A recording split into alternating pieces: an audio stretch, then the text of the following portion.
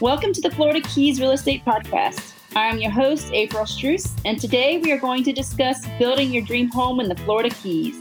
When it comes to building a home in the Florida Keys, it is important to understand the Keys building process and guidelines. Lucky for us, we have our guest today is Don Horton with Island Construction Management, who is going to guide us on the process of building a home in the Keys. Welcome, Don. Well, thanks, April. Nice to be here with you. Thanks for joining us. So, Don, tell us about yourself and your company. Well, so actually, April, I have two companies. I have Island Construction Management, which is my consulting company. We do construction management and we do permitting and permit expediting. And I do a lot of expert witness testimony related to building codes and codes down here in the Keys.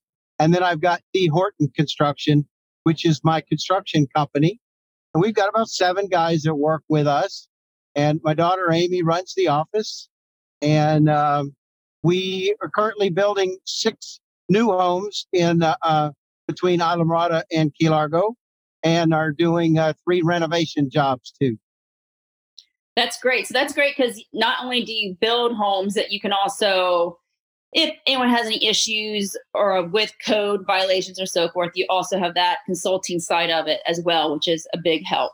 Just so you know, I actually retired from government work. I was the county's building official and the city of Islamorada's building official before starting my consulting and construction company back after about 16 years with both Monroe County and with the city of Islamorada. Which is also great because then you're really familiar with the codes and the permit process of everything. So Don, I get a lot of buyers who'll call me looking for a vacant lot because they want to build their dream home in the Keys. So let's start with lots. Now I know obviously down here we're a little different than the rest of the country. How does our lots work down here? I know we have our tier system. Can you kind of explain what that is and what is a buildable, non-buildable lot here in the Keys? Well, so April, there's a difference between building in the city of Islamorada, which is an incorporated area in Monroe County, and unincorporated Monroe County. Unincorporated Monroe County actually does have the tier system. The tier system is just a method of determining the environmental sensitivity of a particular piece of property. So a tier 3 piece of property is normally what we call a scarified or a disturbed piece of property, and a tier 1 piece of property is a piece of property that has not a lot of vegetation, a lot of natural native vegetation, which in many instances is protected. So if somebody wanted to build a house, as quickly as possible in Monroe County, where they'd be looking for a tier 3 piece of property. And I think that would be important to ask their realtor, what tier system is, what tier is this property in? Okay. And you mentioned something though. So Monroe County obviously has a tier system, and the Villages, City of Marathon, do they have a whole nother system, or is it, how does their system work? Well, so yeah, in the city of Islamorada and in certain areas in the incorporated area of Marathon, they have, they don't have the tier system. They require you to hire a biologist. The biologist would go on any particular piece of property and make a determination whether the property is disturbed with hammock, or disturbed with or hammock property. There's also a lot of other environmental categories like wetland or other areas that would need to be conserved as well. So finding out what is on any individual piece of property, whether it's in the county or in the incorporated areas of Marathon or Islamorada, is really important as you get started down the road of wanting to buy a lot and then building a house. Got it. No, that's good to know. So you mentioned the word hammock. Now, a lot of people who aren't from the Keys might not understand what a hammock is or why that's important, along with, conservation easement. So when you say hammock, what are you referring to? That's a great question. A hammock is a piece of property that's dominated by native vegetation. We've got a lot of native trees down here that are protected. A lot of them are federally protected. A lot of them are protected in the state, and a lot of them are considered threatened or endangered species here in Monroe County. So when you've got a lot that's full of native vegetation, those properties are likely called hammock lots. And then you mentioned something about conservation easements, and that's what happens if you've got a lot that's deemed as a hammock, then the county and the village requires you to put those those areas that you do not clear into conservation easements, and those are easements that run on the property where you can't do any further clearing, and they run in perpetuity with the land. You're really not supposed to go in there and disturb it any further, even if it's on your 60 by 110-foot lot. So let's say that you have a property that's disturbed with hammock or hammock, then you're only allowed to clear a certain percentage of that property. Most instances, it's about 50%. And so if you've got a 6,600 square foot lot, you can only clear 3,300 square feet.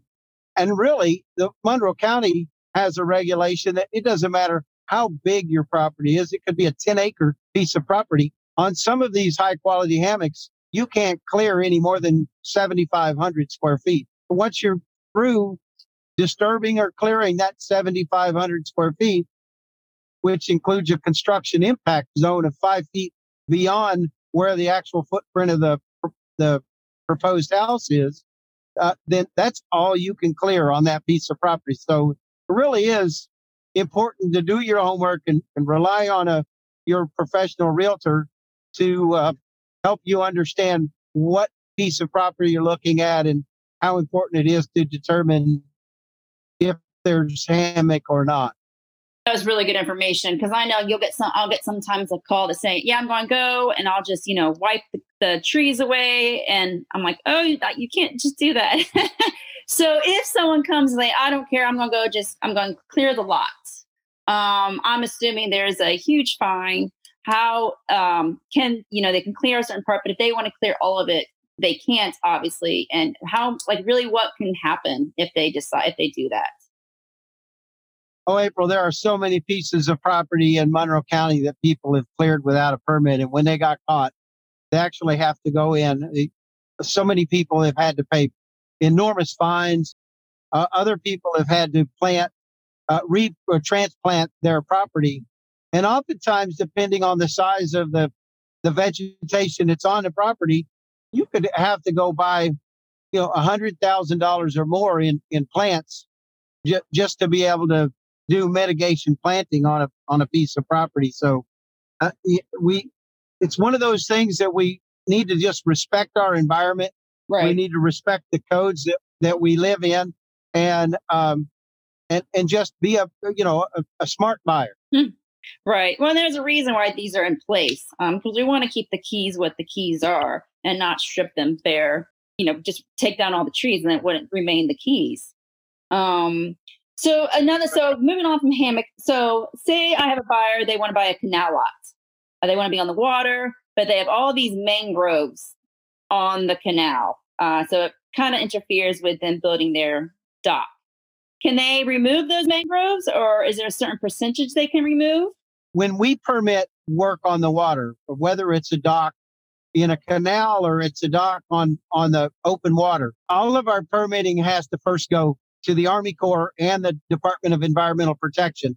And then it goes to either the county or to the village of Islamorada. So you start off with your application of can I build this dock on this piece of property, and get approvals through the Army Corps of Engineers, which is a federal agency, and then the Department of Environmental Protection, which is a state agency.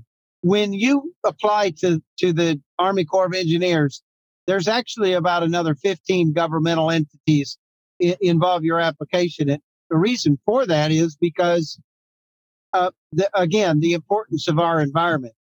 You can clear a certain percentage on a canal of your mangroves, you can clear a certain percentage of open water. Uh, you can also build what we call marginal docks or pile supported wood docks. And with a pile supported wood dock, um, sometimes you just need to pop out a little 4 foot area and clear that area, and then bring your dock in a T configuration out on the waterward side of those mangroves. So you can leave the mangroves. Depending on the size of the mangroves, you can prune them, you can hedge them, and oftentimes a lot of people will do that, and it makes a nice buffer between a canal system in your backyard. So there's options. It's just knowing what options works best for that lot. Is That's really correct. Yeah. Okay. So we got the lot. We found a buildable lot. The buyer's happy with the lot. Now it's time to actually start the permit process. So once again, permit process may be a little different than what other people are used to in different parts of the country. So we have a process called ROGO. What is ROGO? How does that work? What is it? It is unique to the Keys.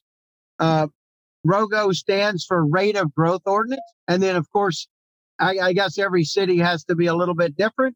Mm. So in the city of Islamorada, it's called the BPAS, or the Building Permit Allocation System. Um, Both of those are competitive in nature. Monroe County only issues a certain number of single family residential units per quarter. And the same in Islamorada, they only issue a certain number of residential allocations per quarter. Those quarters start in January. So you've got January, and then April, and then it goes on every 3 months. They actually score your application, and in the city of Islamorada, it's usually the top 6 that score that would then get an allocation. But once you're granted an allocation in both the county and the city, uh, then then shortly after you're issued a building permit to build your single family house. Both of those, as I said, are competitive in nature.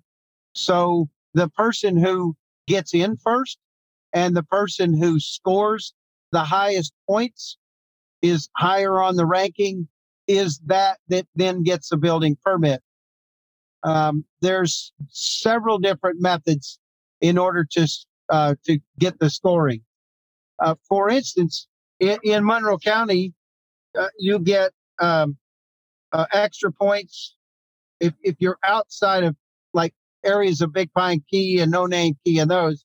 You can get uh, uh, points for being in a tier 3, additional points for being in a tier 3. And we talked about the tier 3 being a disturbed piece of property. So a tier 3 piece of property actually gets 30 points in Monroe County. If you're in a tier 1, then you only get 10 points. You get for being in points for being in a platted subdivision with water, sewer, and paved roads available, and then you get additional points. Well, in the city of Islamorada, for conservation savings items on your house, like high efficiency air conditioning, and putting in solar panels, putting in a cistern to save on water reuse, or for sprinkling your yard and things like that. Um, there's um, there's a lot of points that are assigned for land dedication in the county, and there are some points for land dedication in Islamorada as well. Sounds silly, but you can actually buy a piece of property, and depending on how buildable that piece of property is, you get additional points, oftentimes as many as 10 points, um, just for buying a piece of property and then removing the development right on that piece of property um, in order to develop on your particular piece of property. You get negative. We're in several flood zones, so you get negative points, many negative points for being in a V zone or a velocity zone. those are usually directly on the ocean or directly on the bay. You get negative points for being in what's called an A zone or an AE flood zone.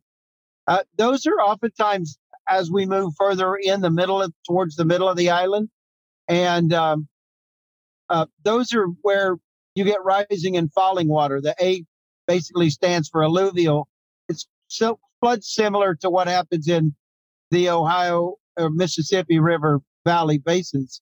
So those obviously only usually occur on major hurricanes, but they still are those that we have to, build to and recognize flood zones on a piece of property. We've got a flood zone called an X flood zone, and that means that either the 100-year flood or the 500-year flood, you shouldn't get any flooding whatsoever. Those you get positive points for because both the village and Monroe County want to steer development into those areas which would have the least potential impact on a piece of property. Okay, that makes sense. That was a lot of good information. It's a lot to consume. Yeah, that is a lot to consume, but it's good to kind of hear how it's drawn out. So, okay, so say you have someone, they have a tier 3, they've done everything they possibly can to get as many points as possible. And I know this is a very vague question, a hard question to answer. Is there a time frame they can rely on? Does it depend on how many permits are in place? That depends on, I'm sure there's so many factors, but is there a general 6 months, a year and a half? Is there kind of a time frame you can if you have someone looking to build a house that you'd kind of tell them or not? Well, in the county, if all of the stars are in line and you're in an X flood zone and you're not in a hammock, you put your application in and it goes through. It could be as less than a year. Okay. And I know that sounds silly. People that maybe listen to this podcast is my gosh, I live in North Carolina and I can get a permit for my house in a week. Right. But we're people want to live here in our paradise, and so there's a lot of people competing. Now in Islamorada, it's even a little more difficult. All of the stars aligned and all of your points in place, the perfect lot. You could still very well be waiting a couple of years before you would get a building permit, because there are, I think, in Islamorada something in excess of 50 applicants that are already in the system and competing for a building permit. So, wow. Really, in Islamorada, the best thing to do is to either buy a piece of property that's going to have an allocation coming out, one that already has an allocation, or find that perfect dream home that's already built in Islamorada. Right. So, one kind of skipping around, you mentioned something. So now, can a property be ROGO exempt? And if it is, because would that be a way to kind of skip through the process? Well, no property can be ROGO exempt. There are properties that already do have a ROGO allocation, and so you can buy that piece of property with the allocation already issued. So sorry, I think I misspoke. Okay, so say, and maybe trying to say the same thing. So someone buys a property with a mobile home, they can tear down their mobile home and build their dream home. With that, do they still have to go through the whole process, or no, since there's a house on it? No, BPAS in ROGO is only for new development. Certainly, you can buy a piece of property and you could buy a mobile home, or you could buy an older house or a small house, and as long as the replacement structure, meets our code as far as wind load and flood zones and setbacks, you can certainly replace that home without having to go through either ROGO or BPAS. And in either instance, it doesn't matter if you buy a 1,500 square foot home and want to build a 3,000 square foot home, you could still do that as long as you meet the setbacks and those other code requirements that are in our local codes. Okay, got it. fees, permit fees. Obviously, the cost is going to change depending on the size of the house, what they build. But what are some common fees that the owner should be aware of? What they're going to have to pay to get the permits? April, that's a moving target. It's true. It depends on the size of the home. It depends on the amount of clearing. Okay. So there are a lot of factors that are included in building permit fees. I can tell you that they are expensive, and permits can be in the permit fees can be in the low tens of thousands for sure. Okay. Okay. Um, Moving on, you mentioned that only they issued so many permits per quarter. Now, jumping to the whole, I think now it's 2023 moratorium. What is that? Okay, so many years ago, before 1986, the state of Florida was very concerned about Monroe County's hurricane evacuation and how fast we can actually evacuate in the event of a major hurricane, another Hurricane Andrew or something that's coming through. They did a fairly comprehensive traffic study, and they found that given a number of trips that are calculated per single family house, per hotel, trailer park, low-lying areas, RV parks, and those kind of things, that we needed to be able to evacuate all of Monroe County in a 24-hour period. So their goal is to have us evacuated 72 hours for landfall of a hurricane, and done within 24 hours. When they calculated all of that, they determined that we would be out of trips by actually the first was by 2000, and then in 2000 they did another study and moved that to 2010, and then in 2010 they realized that they felt like they made an error and they moved it to 2023. 2023 is right around the corner, and it's the state still says that we are going to reach a saturation or build out by 2023 at the rate that we were issuing permits per quarter. So Monroe County decided that they would slow that rate down. So Monroe County's build out as a county, as the permitting agency, should be sometime in 2025. As far as the city of Islamorada, we should reach build out by June of 2023. So what does that mean? Well, you got to still back up to before 1986. Monroe County was declared an area of state critical concern, where the state wanted us to be cognizant of our environmental sensitivity. And so the state is actually determines much of what Monroe County can do, all of Monroe County, including the incorporated areas. So the state mandates how many permits we can issue, and the state mandates when they feel that we've reached saturation. And again, they feel like Islamorada will reach it in 2023 and Monroe County in 2025. So there'll only be redevelopment unless the state can go back and look at the actuarials and come up with another number that would be acceptable to the state to allow us to build additional houses. Wow, that's a lot of good information. So yeah, no, that's important to know. So if you're looking to build, say I'm going to wait 10 years and build a house, you might want to reconsider that, or you might not be able to at all at that time. Sure. That's right. Yeah. Okay.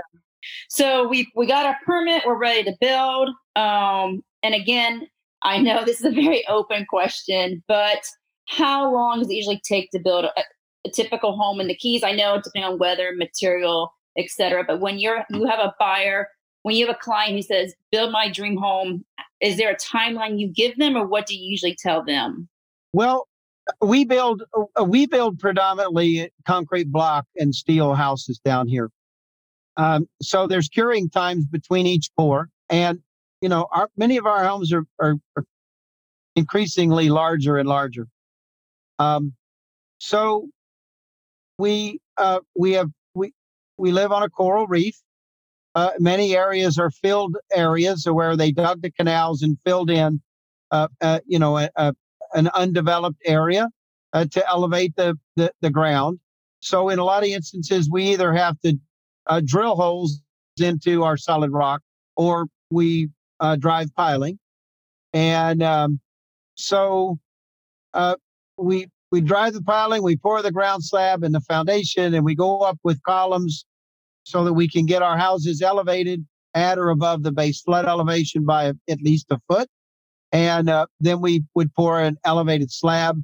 And oftentimes we do that multiple times as we go up into the air. Each time requires cure time on your concrete.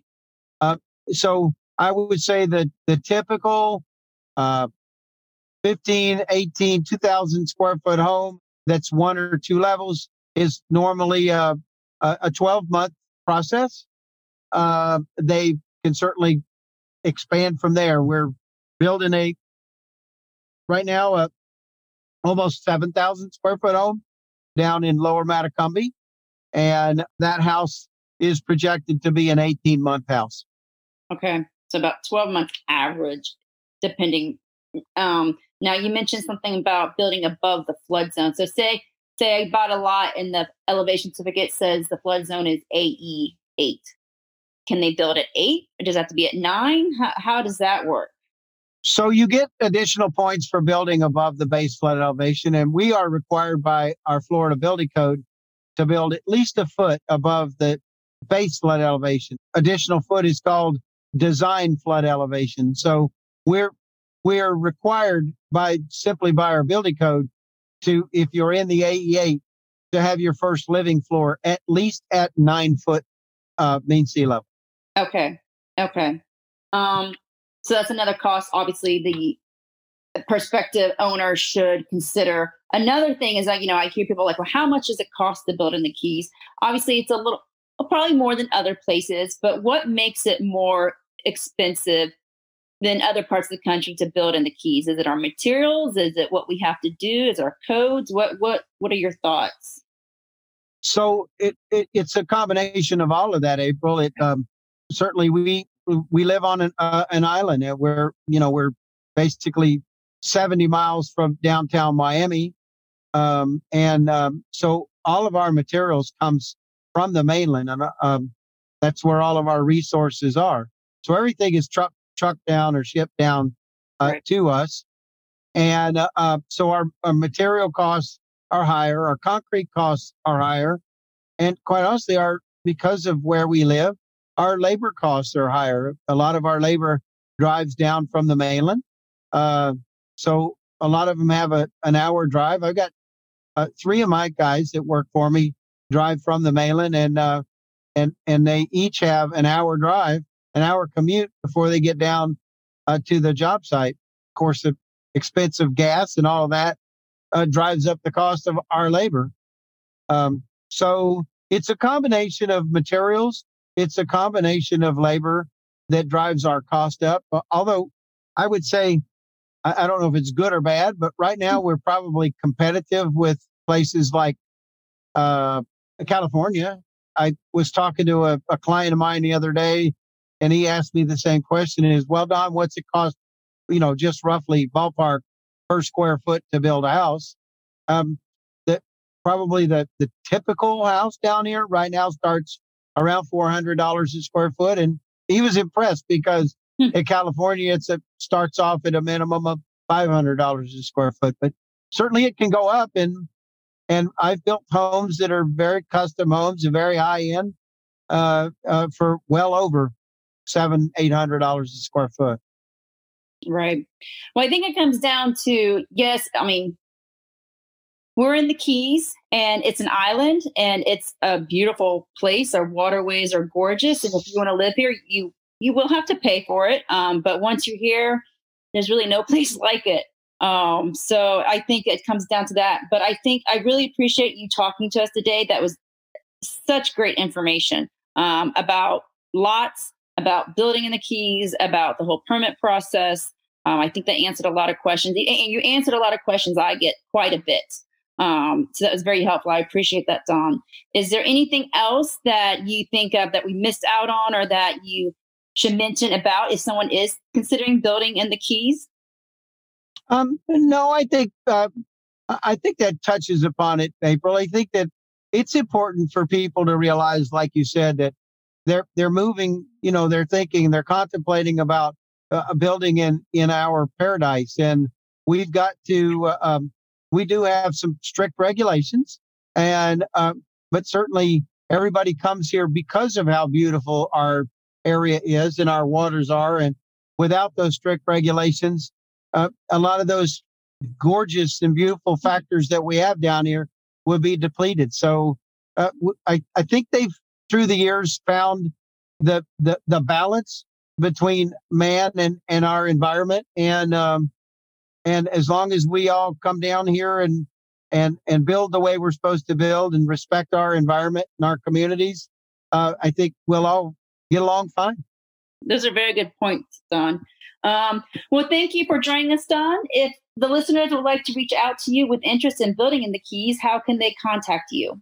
So, April, my email address is don@ICM, that's the initials for Island Construction Management, .build. So it's not .com, it's .build, like we're going to build a house.